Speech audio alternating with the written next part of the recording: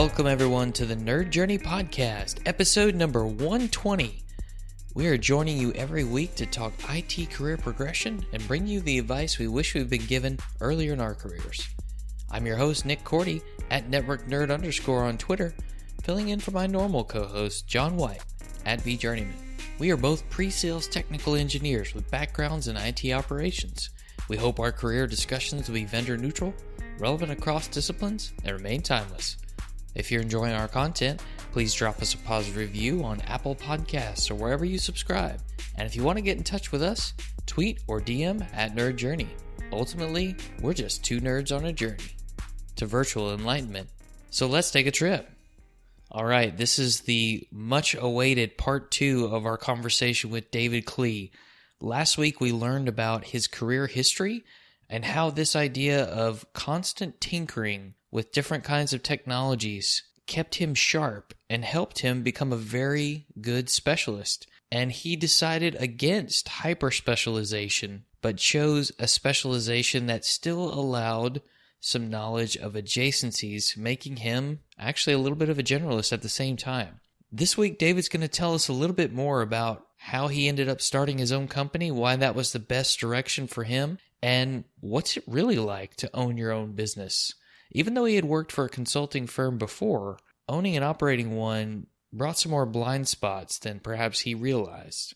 He's going to share some thoughts on COVID and how that impacted him, his business, and created an opportunity for him to add a new business to the family. And toward the end of this, David's going to give a little bit more advice on what you should do if you find you want to be a specialist. And if you want to start your own business, he's a great guy to talk to.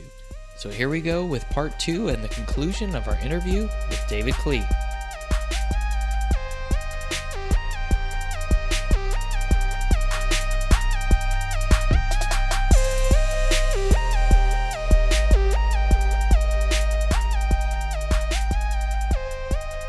You're at this firm that does consulting for databases and everything underneath. You mentioned SQL, you mentioned virtualization platforms, getting into storage, networking, even Oracle, right? Yep. At what point in there does it begin to touch public cloud technologies? It was right around, so here's the interesting part. It was right around the time that public cloud was just starting to emerge. And I was watching this stuff evolve. The company that I was at wasn't really that interested in cloud technologies. They were neck deep with VMware, and they had a good thing going with them.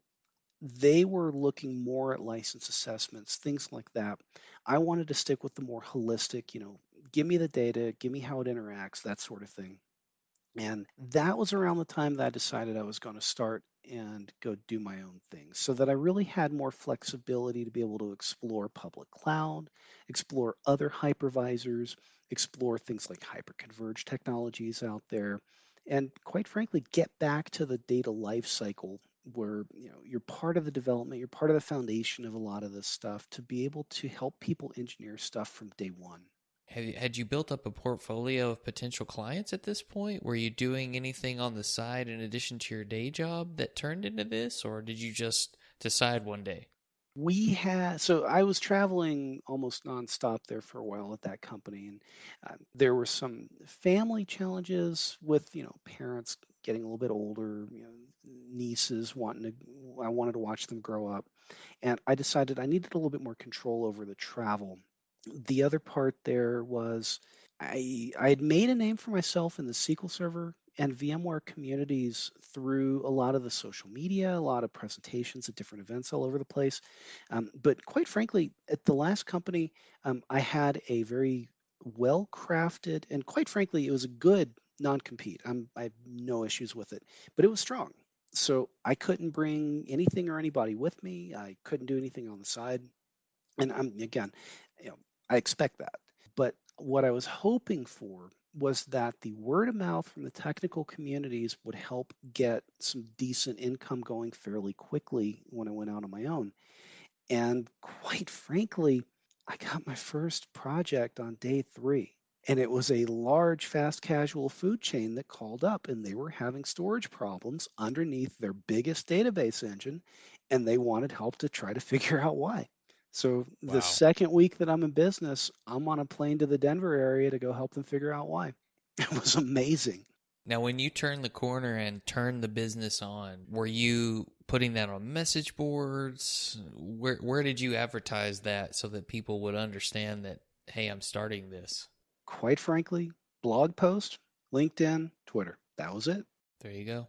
The SQL Server community is tight on Twitter. LinkedIn's got some decent keyword filters.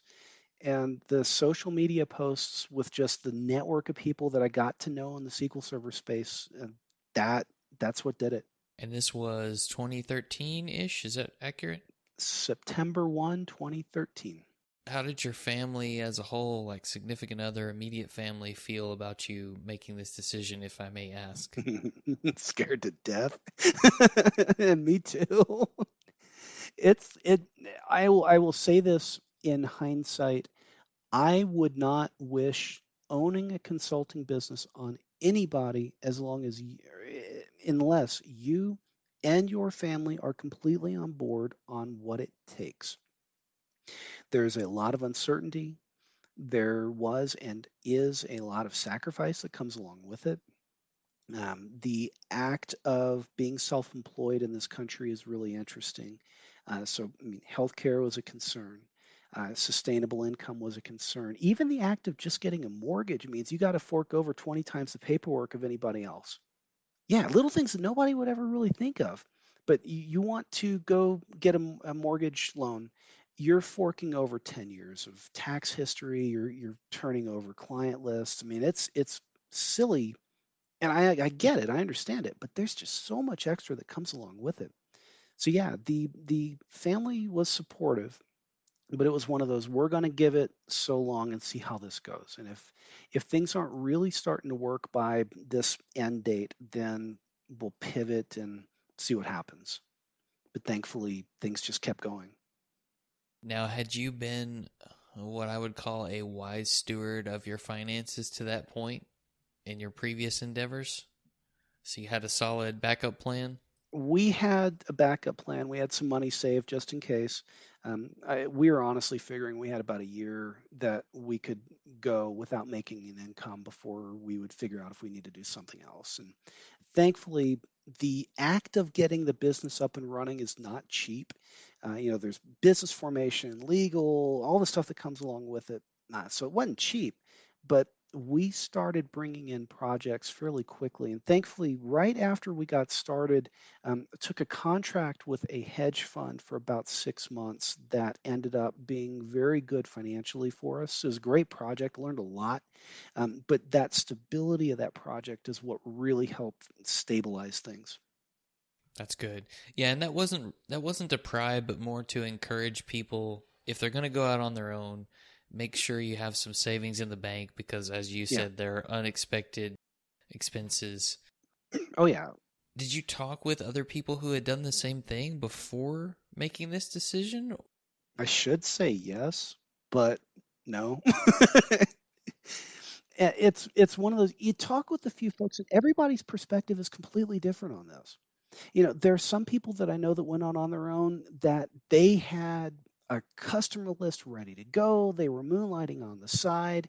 Their previous employer worked with them and they were sharing work. I mean, just everybody's experiences was different. Mine was, I had a word of mouth reputation and I had a website, and we had money for startup and money for a decent burn rate and a list of events that I wanted to travel to try to market and help get the word out. And it's one of those, I'll just be honest with everybody out there. If you don't have a plan of how to make your first few sales, don't jump into it until you're ready to do this. And the reason why, let's just say you start January 1. Hopefully, you'll land a project by the end of January. So that means it's now late February before you can invoice, which means it's late March that you can collect usually. So at a minimum, there's 3 months lag time in there, not including all the cost to get everything up and running before you can actually accept the first contract with the customer. Because you have to have the contract created because all of these things are custom because the legal system is, quote, amazing. formation of LLCs, things like that, NDA agreements, if you're going to have those. NDA, master services agreement, statement of work, international agreements, all the stuff with the bank, all the agreements with the legal firm, articles of incorporation if you're an LLC, business formation if you're an S corp, all this stuff, and it's all custom and it's all hourly. I would imagine that maybe you picked up a little bit of this because you worked for a consulting firm before. Is that about right? For the most part, I understood the framework of what was needed. I saw a lot of the paperwork. I helped produce a lot of that stuff, prior. So I got to see the pieces. Again, I had to have, the lawyer draft it all, of course. But I understood what needed to be in there. And the lawyer that we had was actually really good. She said, okay, well, you need these protections in there. There are these things that we can skimp on. There's these other things that have to be in there to protect you and all the security stuff. The interesting that I found out was that the legal system in the US is entirely subjective. So you give the exact same paperwork to 100 customers, you have 500 completely different sets of edits that come back. And that's one of the things that I still find absolutely fascinating about this job. Every set of edits come back completely different. Wow. Just like every statement of work and every consulting engagement, right? Yep. And the majority of our projects are fairly short. So imagine the overhead of trying to work through all of those edits every single time. Wow. And you have to do all that while you're juggling the projects that are getting off the ground, because I would imagine that you were the only person in your company at the time. Is that accurate? Yep. There was myself. My wife was wonderful enough to help with all of the back end work and the legal and that sort of thing. But I still had to have my hands in a lot of it because a lot of it's really technical stuff, and I don't want to do that to anybody else.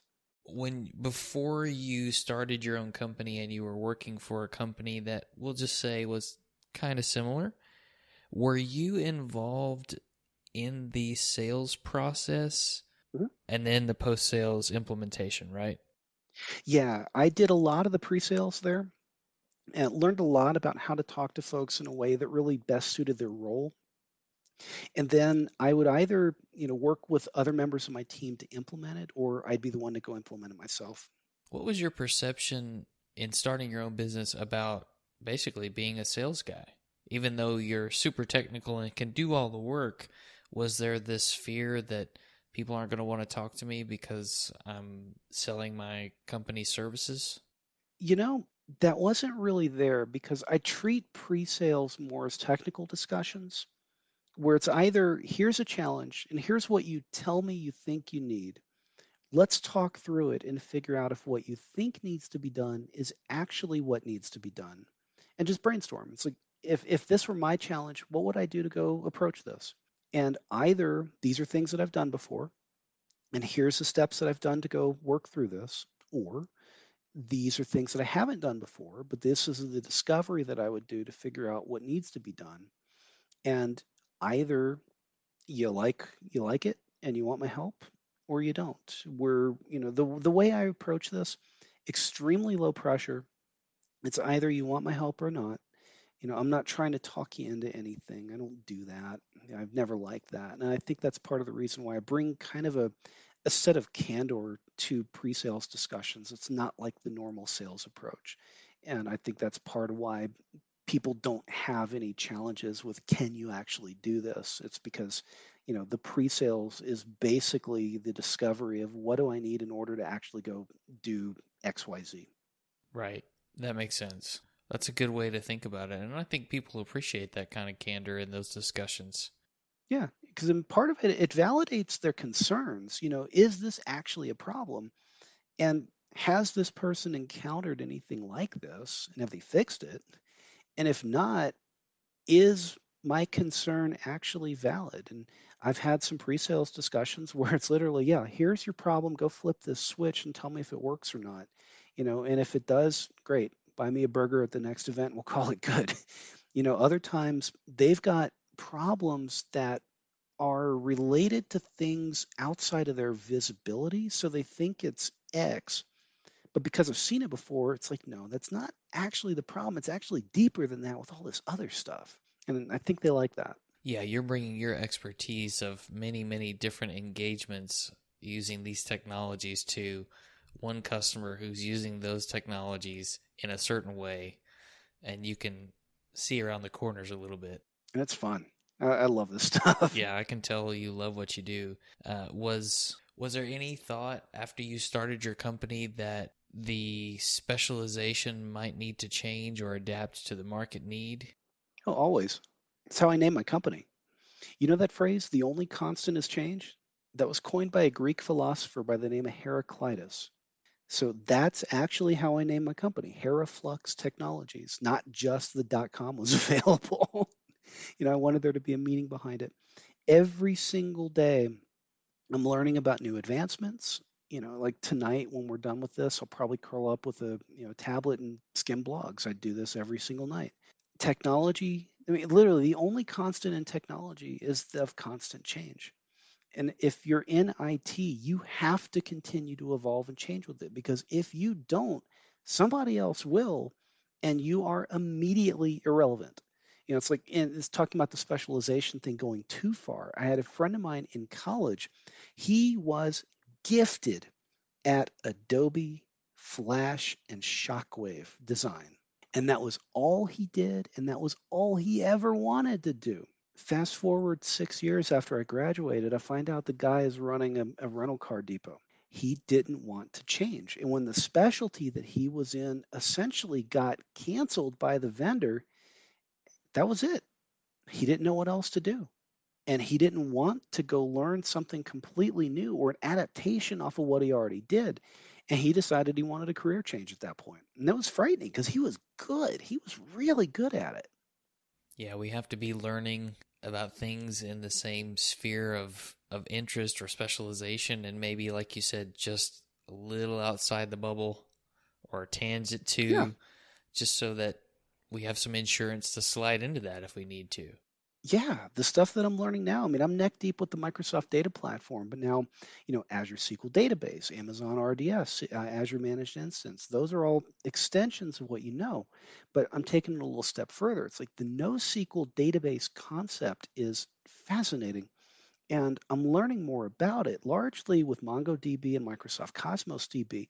And they're really cool when it's the right use case. And I'm actually starting to revisit some of the designs that I've got in my head for how to do certain things. Like I'm building a system right now where I can ingest performance data from a bunch of different machines. You do that with relational, you have a single point of entry, and that's really a bottleneck at that point. I can do this with NoSQL and ingest the data in a bunch of different places, give it a few minutes, and then pull it back out to do analytics on it. And I can do that in the cloud. I can do it far cheaper than the equivalent SQL server with its demands.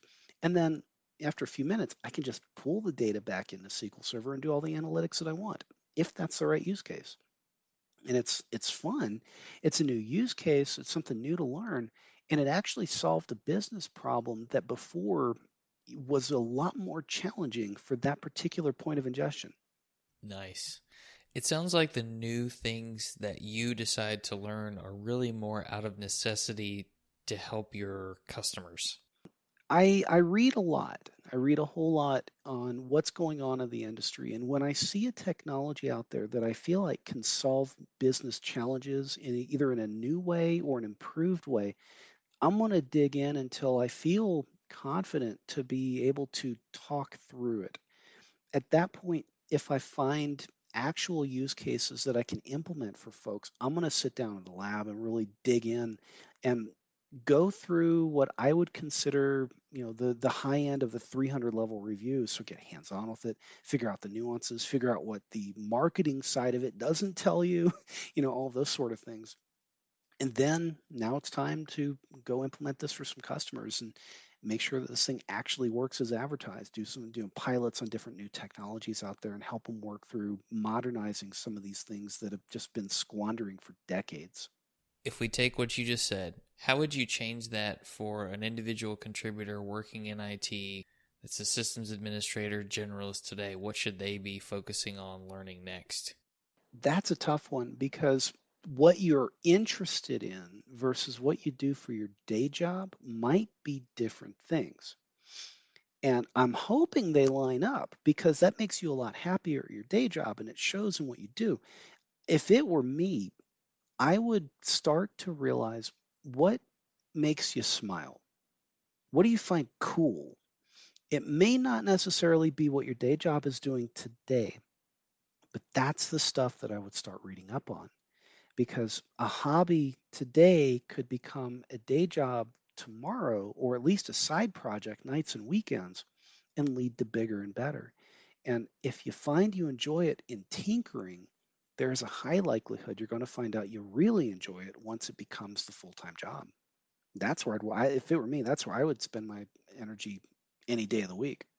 I think there's this, I don't know if it's a phobia, but when someone has this hobby that they're really interested in or a side project, right? And then they think about, well, what if my career were that? Like, let's just say technical marketing, for example. I really like to blog. I really like to present. Maybe technical marketing's for me. Well, then you get into it and you have to do it. And you may not always get to pick the content, things like that, that you put in your presentations and blogs. But yeah, good points. Definitely, if you can align the two, I think that helps.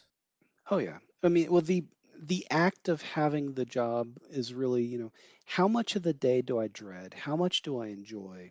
And if the positives outweigh the negatives, then stick with it.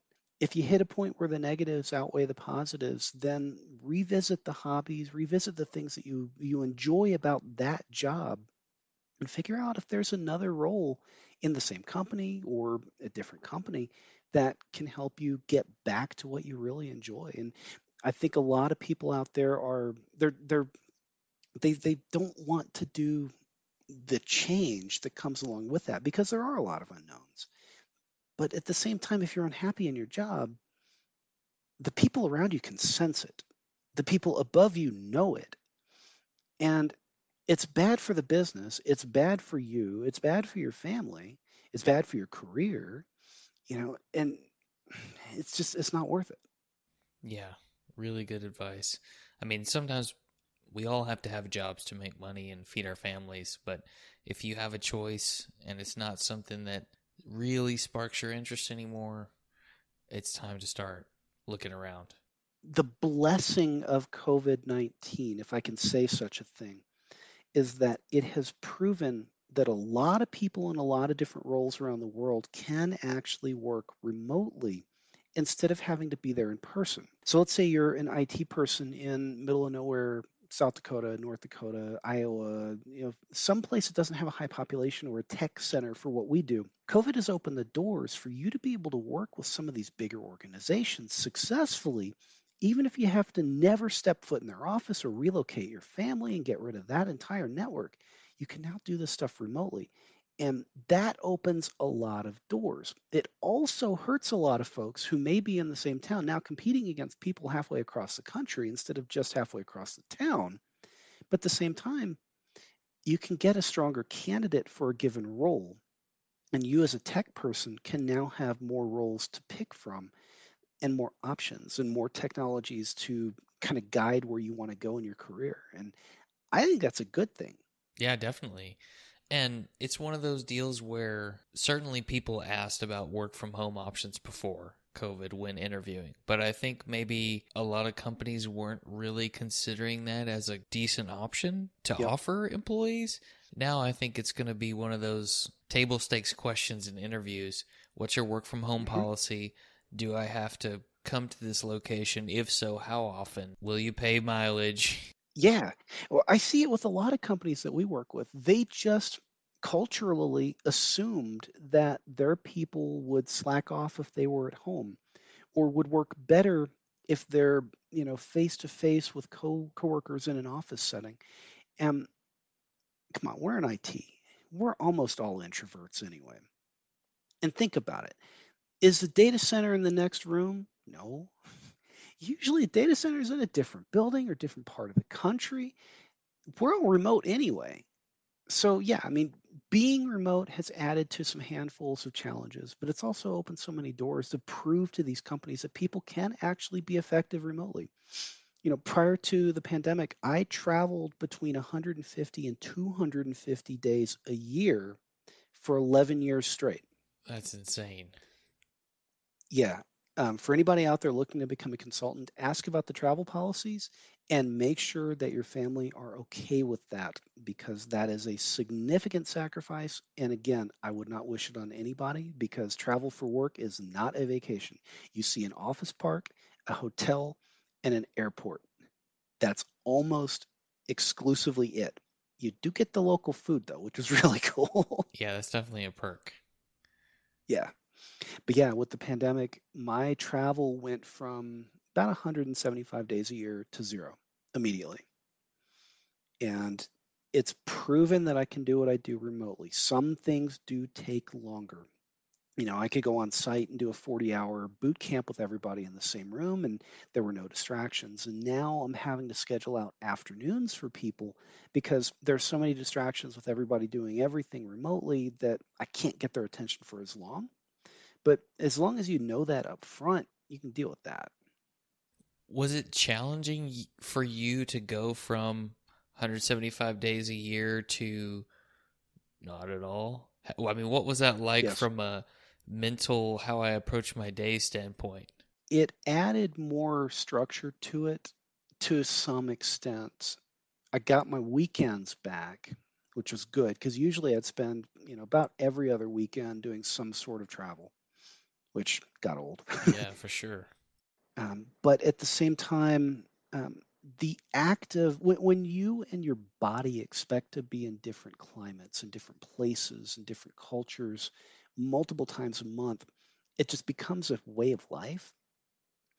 And when now I'm seeing the same four walls every single day for month after month after month, after a while you get that travel itch. If you enjoy it, you get that travel itch and you want to travel again. Again, I'll start traveling when the time is right, but I don't think I'm ever going to travel to the extent that I did pre-pandemic. I could see a trip or two a month maybe, but not, I would hop 5 cities in one trip.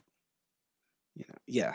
There was one that was Omaha to Chicago to Dallas to Vegas to Boston, and then I got to come home. I'm sure everybody charges a premium for in-person engagements, but after the pandemic, you have to think that people could put an even higher price tag on that if they wanted. Yeah, yeah, it's one of those. I think you're going to see a new normal happen between work travel and on-site things, plus conferences and events. I would travel a lot for SQL Saturdays and regional VMUGs and different conferences. And those are the things that I think from this point forward, you are always going to have a remote aspect of that. And I think it's going to be a really interesting shift to see how the world really responds to that. I know I'm not traveling this calendar year, and I don't know about next year. I'm just really watching things week by week, but I'm watching different events that are saying, yeah, we're doing a big conference this November in Orlando. It's going to be great. And it's like, okay, cool. Can I speak remotely? We'll see what happens. Yeah, I've heard some say that they may go back to in-person type events in September, or at least that's what they're planning. But what does that look like, and how will they ensure the safety of attendees based on where we are at that point? I don't know. Yep. All TBD at this point. So I'm just playing it safe and not doing any sort of in-person really commitments until I see something dramatically change. Now, let me ask this question. With you not traveling, did that contribute to the birth of Sequilibrium in some way? Yes. Can you just share a little bit with everybody what that is? Yes. So essentially, I would do either boot camps or in-person training at different tech conferences all over the world. A lot in the US. I did one in Manchester, England, which was amazing. I did two of them in Barcelona, Spain, which was really cool. But the lack of travel from the pandemic has really limited the in-person education opportunities. And I'll do boot camps on, SQL Server and infrastructure and how they relate, cloud migration strategies, capacity management. And we decided as a company that, you know, it's time to come up with an on-demand platform because the interesting fact is in-person training will change forever from this. And people want the ability to listen to a session, go look at their environment, go back and take notes, go confirm in their environment. And the in-person stuff just didn't do it. So when I would do in-person stuff, I would be answering questions from people for months afterwards, which I enjoy, but it doesn't scale too well. So we decided as a company that I was going to take the biggest thing that I'm known for. The first one was honestly SQL Server on VMware performance and availability tuning, and decided to add it to what we do. Now, the whole liabilities from a business between education and consulting and like online sales of streaming videos, believe it or not, is sales taxable. Yeah, there's all kinds of little things you never figure out until you get neck deep in it. And we decided that from a business liability perspective, it was better to have a different arm of what we do. So we decided to form a sister company called Sequilibrium and had a fun bit of a domain name brainstorm like 8 years ago, 7 or 8 years ago, and decided that, yeah, buy it and sit on it. It's one of those things. It's like, hey, that sounds cool. Let's buy it and just sit on it and see what happens. And bought it, decided to use it, and launched that February 4th of this year. Have a lot of fun with it. Had a group from Germany just connected in this morning, but it's 8.5 hours of on-demand training for SQL Server on VMware performance and availability tuning. The next three modules, or not modules, the next three courses we've already got lined up. We're starting to do some prep for those. There's going to be a SQL Server on Linux one. A lot of DBAs have never touched Linux before, but Linux is a really compelling opportunity from a SQL Server perspective. There's going to be database tuning with a purpose, and then I'm going to do one on Hyper-V. Eventually, hopefully by the end of this year, we'll do a couple on using SQL Server and IaaS on Amazon, Microsoft Azure, and Google Compute. And that way, a lot of the infrastructure stuff, it's all there, but you just may not have direct access to it, but you still have the same challenges. So how do you handle that? So those are all things that we're going to be diving into with that. Wow, that's really cool. I mean, when I saw it on LinkedIn, I thought that's a neat idea, and I'm glad that you're getting some revenue for all that work you've built up over the years. It's neat that you're doing a training course. It's one of those, I want to share how to do this stuff. I want people to call me for the hard stuff, the weird stuff, the stuff they don't feel comfortable doing. But a lot of this stuff, people need to know. And we've put a pretty fair price tag on it for the work. I've got 450 hours in producing the first course. There's a lot of time that goes into this stuff, and got that out there. And yeah, it's fun. We've got really good feedback from it so far. And again, it's I'm able to get into the weeds with this stuff in a way that I can't do from a, a in-person training event session, because now I can go pull and anonymize different stats that customers have authorized me to share. I can set up and do really complicated labs in my lab, and record all this stuff and get it ready to go. It's just it's fun because I can go a lot deeper than I can in person. How do you, as a business owner, keep things fresh, decide what's next for you in your career? Because Sequilibrium is obviously one evolution of that, I would think, in addition to what you have been doing. Of course, the addition and delving into the different cloud technologies and, as you said, databases and IaaS together, or SQL on Azure, different things, RDS on Amazon. How do you decide what's next? I just keep my eyes open. Where are people going with technology? The only constant is change. So where's the industry going? Where are the bleeding edge front runners going? And are they going in a direction that I think would actually be beneficial to business and people? And if so, I want to drill into that. And I keep my eyes open. It's like for what we do, the consulting side is a lot of fun. The training education side is a lot of fun. I've got a start on, believe it or not, two commercial products, both around the performance and availability tuning. I got a patent application in on one of them right now. And there's a lot of things that you can do. Like if you keep your eyes open and you study where things are going and you study the past, you can start to kind of not really predict, but you can anticipate things that are coming up. And you can shift what you're doing to either incorporate some of the new stuff into what you do or add an additional, I don't want to say move your direction, but add an additional direction in what you already do. The whole act of virtualizing a SQL server 10 years ago was absolutely taboo. Nowadays, it's just an assumption at this point. What's next? Cloud. What's next beyond that? How do you get an IT person into the mind of the business to figure out where they need to go? And how do you understand what technology to push them into to make sure that they land appropriately? That's the interesting part with all this. That's the shift that I see has happened recently, where because of the cloud, with a bazillion new tools in your toolbox, and with businesses with stuff kind of stuck in their ways, the shift for an IT person to be able to swing a business to take advantage and modernize certain things is a lot easier than it used to be. And that's my direction that I see that I'm trying to help people get into. It's I need to modernize those. Is it improved application architecture? Is it better disaster recovery, even just starting at the basics like that? I need to scale out this web application that's database driven. What do I do? That's the kind of stuff that you can get in front of a lot easier now, because a lot of the stuff that used to be just too big of a pain to turn on and manage, now it's 3 clicks and a credit card at a cloud provider and you can start to use it. And that's empowering. It absolutely is. And how many people are at your company now? Before it was just you with your wife helping on the back end. Yeah, there's 3 of us full time. There's myself, my wife, and we have a very awesome sales and business development professional out of the Chicago area. And we actually, it sounds kind of interesting, but we have started essentially a referral network. We've got a number of folks that are similar to us, onesies, twosies, IT people that are really good at what they do scattered around the country.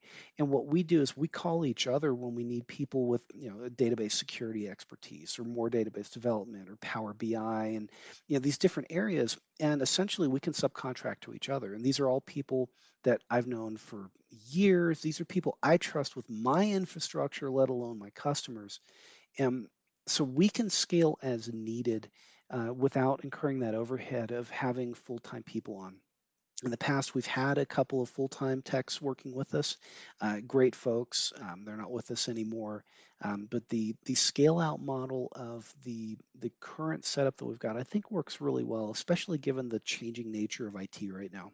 How was that adjustment to? I would assume that all these people report up to you as the owner in some way. How was that learning to manage, or had you done that before? Never really done that before. And honestly, I'm not great at it. The good thing is with the people that we've got, um, they're all self-motivated, they're all self-guided. I hate micromanaging people. I hate second guessing people. So all the people that we work with and work for me, I don't have to micromanage them. I don't have to second guess them. So, I mean, technically they report to me for a lot of the stuff, but I don't care. We all work together on this stuff. We just want to fix stuff and make things better. And we all do a really good job with that. Makes my life easier because I don't like micromanaging people and I don't have to. Yeah, I don't think anybody likes being micromanaged that I've met. Nah, No, I don't. exactly. Yeah, I won't do it. Good for you. This has been an amazing discussion, David. I don't want to keep you too long here, but I do want to ask a couple more questions. What Yeah. about the best and worst career advice you've ever received? The best career advice that I got was run with what you enjoy, because what you enjoy is the intersection of multiple distinct things.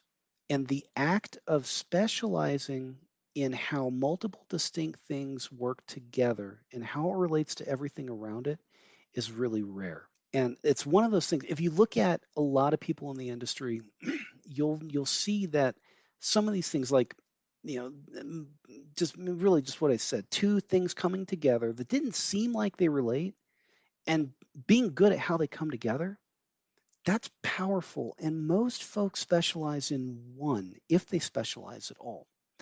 And again, nothing against or opposed to any of those. But if you like multiple things that work together, that quite frankly cost a lot for a business and cause a lot of problems when they don't do things well, it makes you stronger. And I had a couple people along the years tell me to run with that because it was so unique that it was going to get some attention. And that was really cool. Now, flip side of this, the worst career advice that I had, and I'm going to single somebody out on this one, was one of my high school English teachers. And she called me a moron to my face in front of my parents and said I'd never amounted to anything. And I'm sorry, I'm not arrogant with any of this, but I think I'm halfway decent at what I do, I'd say and I so. enjoy what I do. I'd say you're pretty good. On toward, I thank you. It's one of those I'm not going to call myself the best at it. I got people that I look up to, but I can comfortably say I've made an impact and I have fun with what I do. Yeah, that's what it's all about for sure. We talked about earlier building a body of work. If there are listeners out there who haven't started doing that, what advice would you have for them on how they can get started? Because it can seem overwhelming, I think, for some people. If I've Well, it's never not just seem, it if I've is. never written an article or never spoken at a user group, or maybe I'm not even in a user group. Everything that you just said directly relates to and I'm going to speak as a general IT person here. Generally speaking, you're an introvert that loves knowledge, but doesn't really like to be around people, right? Realistically, the act of networking with like-minded people is something that you kind of got to force yourself to start to do. And in the times of COVID, it's a little harder than it used to. The local user groups may be virtual. You may not have quite as many avenues to be able to find a lot of these things, but get networking with people near you that have the same interests. And this goes to any career. In IT, like when my field is SQL Server, there are local SQL Server user groups. There almost every decent town in the country has at least one, and right now they're all virtual. So there are hundreds to pick from around the world. I mean, I sat in on a SQL Saturday free event in Denmark a couple of months ago. I got up early and listened in all the sessions and, contributed to a couple of them. It was really cool. That is I had a cool. lot of fun with it. Yeah. And it's like I was laying in bed with a tablet doing the whole thing. It was Are great. you sure you weren't laying in bed with a Danish and a coffee? I wanted to. I'm just No, teasing. I mean, I got on at 3:30 a.m. Central Time, and I think it was 10:30 local time there. So they were already going. I couldn't get up that early. I'm not much of a morning person. Yeah, totally understand. But yeah, network with your folks, find people of like-minded interest, and then if you're interested in getting into consulting or interested in starting to specialize when you're really focused on a general bit of IT right now, start to explore the things that you really enjoy. And if you don't enjoy any of it, look for a career change. Find the things that you really do enjoy. But if there are pieces of your job that you do enjoy, read up more on it. Start to learn something well enough that you can talk to others and guide them on how to do this stuff. And with the local user groups, there's always, 10-minute sessions, 5-minute presentations. Literally, I found something cool and you need to go learn about this. Click here, check this out. Get started that way. You don't have to blog, you don't have to travel halfway around the world to go talk to folks. Literally, find something you enjoy, tell somebody about it. Find a junior level person in that role and show them how to do a couple things. Do it again. Find the local user group. Do a 10-minute presentation, 15-minute presentation. The sense of accomplishment that I get when I see somebody in an audience go, "Whoa, that's cool. I'm going to take that back and learn about it." That's what it's all about. And to me, the technology discussions that I have become the marketing avenues. And it's not why I do this, but it's a great side effect because if you talk to people, they'll remember you. If you're interested in side work, start asking people if they have things that you can do for them, nights, weekends, as long as your current employment agreement allows for that kind of stuff, do it. You know, do it cheap. It's fun. You enjoy it. Start to explore more on this stuff. If there's somebody in that job that you can study under, the act of the apprentice, I love the concept of apprenticeship. I really think needs to be brought back into this country. To me, college is okay, but apprenticing to see not only if you enjoy something, but if you're good at it and it's something you really want to do, that hands-on stuff you just don't get in school. So mentor somebody else, be mentored by somebody else, work in that direction to see if you really enjoy it. If you do, network and get yourself out of your comfort zone and start talking to people. It's it's tough. If you're an introvert like me, getting in front of a group of people is absolutely nerve-wracking. I've been in front of 2,000 people at a conference before, and let me tell you, you walk up on stage, it's like, whoa, this is really I wild. imagine it would be. Um, it's crazy. It's fun. Afterwards you sit back and go, wow. But just getting to know people, and they'll talk to you. They'll call you if they need something. Talk to them, ask them if they have any needs, and start to build up that network. Because if you are actually interested in going out and doing this on your own, the generalist side of you will help you understand what you actually, what you're coming from. The specialist side will help you figure out where you want to go. You put the two together, it makes you stronger at both.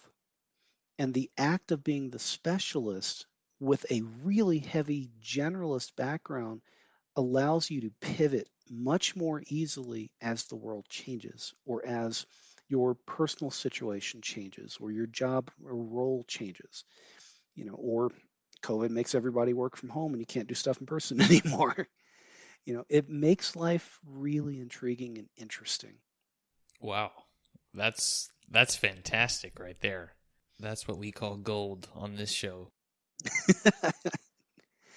Yeah, I'm 42, and that's 25 years of IT experience telling you how to pivot right there. Any parting thoughts for those who might be looking to start their own business?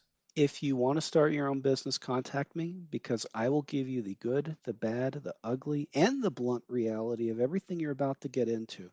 And there's a lot of different ways to do it. And it's one of those things, starting your own business is not, I'm going to start my own business, go. Do you want to be a consultant for somebody else? Do you want to be a contractor? Do you want to be an independent consultant with short projects? Or how do you find the long projects? Or how do you deal with the legality system behind this? Or get health care? Do you have money saved up to get things started? Do you have a drop dead point where if it's not working by this point in time, I'm going to swallow my ego and go do something else? These are the things that the blunt reality of starting a business is it's not easy. And I'm one of those people where I got lucky, it was the right place, right time, and things are working. But it's always a challenge. This year has been unique. A lot of people's finances are changing.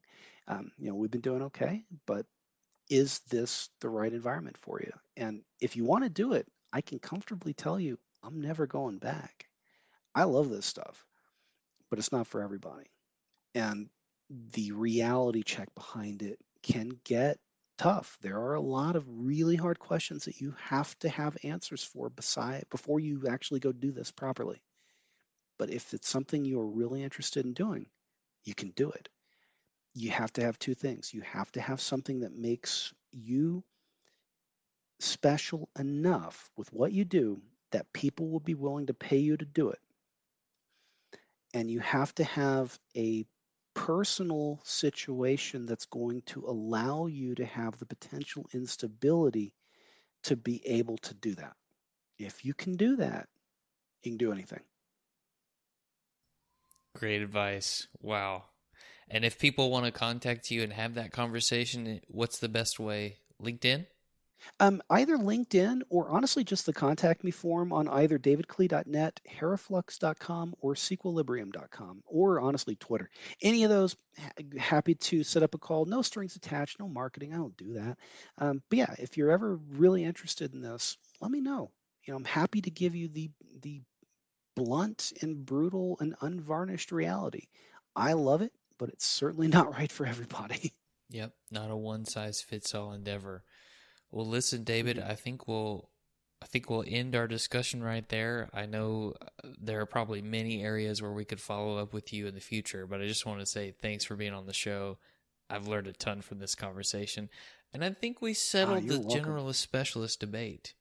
It can be both. I claim that you can do both. You can and you should be both. If you enjoy it, do it. You can make it work. So thank you for having me.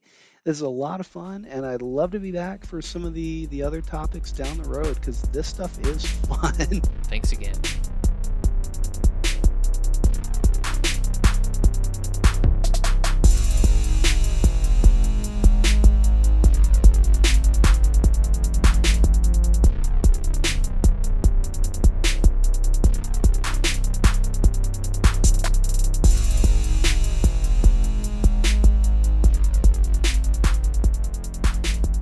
If you feel the only constant is change, as David mentioned, hopefully you'll agree with me that he's done a fantastic job of adapting to change throughout his career, whether it's from working in different environments to learning how to own his own business to building a new business because of a pandemic and to better suit the needs of his clientele. And he urges us all to continue to focus in interesting areas so that we can be mindful of what's next. What should we be exploring? Because we need to adapt as technologists as the industry changes. I loved his advice about finding something you enjoy and telling someone about it as a way to network. Asking others if you can do side projects for them if you want to get into something new. Asking yourself, how much of my day do I dread and how much do I enjoy? But David also mentioned that this idea of being a generalist and a specialist at the same time is okay, and it's something you can do. You can be both, and you probably need both to a certain extent. Do you think we settled the generalist-specialist debate, listeners? Or are there more stories to tell? Maybe you have one. We'd love to have you on the show and talk about your experiences with others so we can all learn from you. Just a reminder, we want people to subscribe and give us a positive review on Apple Podcasts or wherever you're listening. We want to know if we're being helpful and are always looking for interesting questions to ponder. We're collectively on Twitter @NerdJourney. Farewell, listeners. Tune in next time as the journey continues. I'm Nick Cordy @NetworkNerd_, flying solo for now for my buddy John White @VJourneyman, signing off.